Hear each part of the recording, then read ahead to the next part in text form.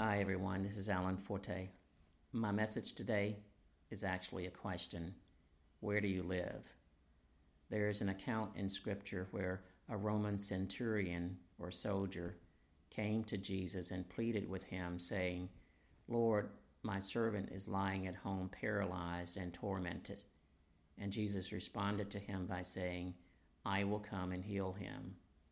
Now, the centurion answered this by saying, "Lord, I'm not worthy that you should come under my roof, but speak only a word, and my servant will be healed." You can find this account of Scripture in the book of Matthew, chapter 8. We have to be careful about where we live. We give more thought to that in a carnal sense than we do in a spiritual sense, but it shouldn't be that way. Having a relationship with the Lord isn't like having a Facebook friend who's helping you find a new home.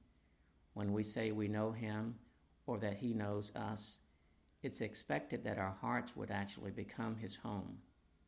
So, what would it be like if Jesus lived with you, but he couldn't always come home with you? Scripture encourages us, be mindful of where we live. In the book of Jude, verse 21, it says, "Keep yourselves in the love of God, looking for the mercy of our Lord Jesus Christ unto eternal life." So what does it mean to keep in the love of God? Well, there are several amazing things that Jesus encountered with this centurion that can help us see what it means to live in the love of God. First, a centurion. That was a key leader in the Roman army, so he had to be a Gentile. But here's what's amazing about that. Jesus can be found wherever love and faith can be found. And the centurion, though he didn't know or see the Lord the way the Jews did, he knew that there was something special and divine about Jesus. The centurion, he was used to being served by others, but he showed himself to be a man who, without knowing him directly, he served the Lord. When you learn to live in faith, you will learn to live in the love of God.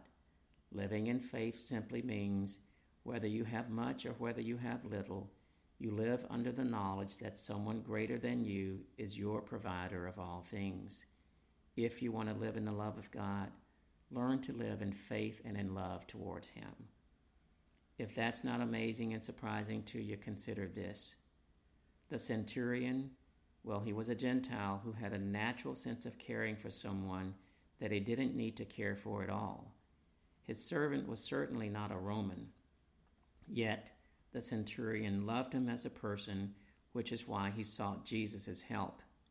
The centurion had an address in Rome, but he abided in the love of God because he knew that he was blessed when he lived in love. We can find it easy to love those like us.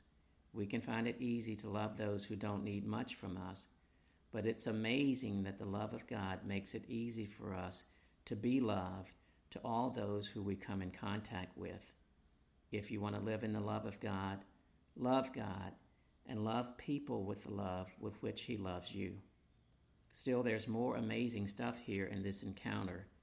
It's very clear that the centurion, well, he was highly regarded by the Jewish community, and he was a generous and very successful citizen of Rome. But you know what? He was still a Gentile. He was still a soldier. And even with all his status and all his position, his humility was even greater. The centurion, well, he had the sense to know that no amount of pride was greater than a small dose of humility.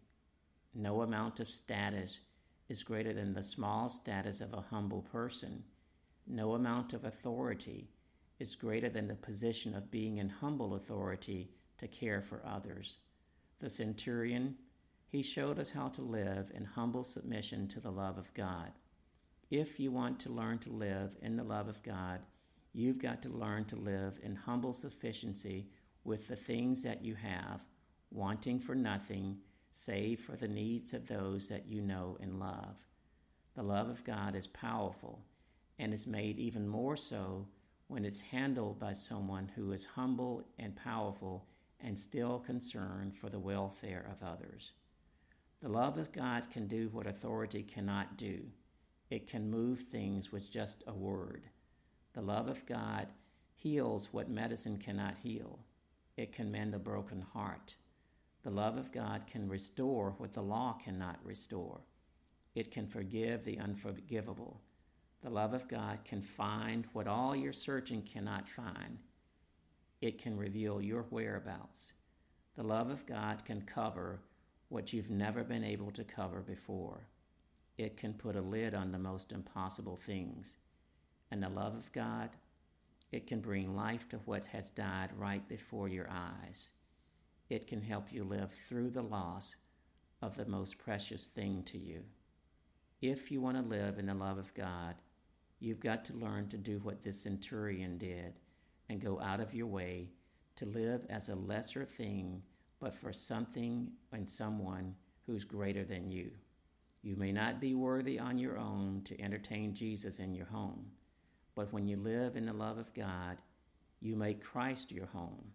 And when you do this, you can always invite anyone over because in his home there's a place for us all. Where do you do your loving?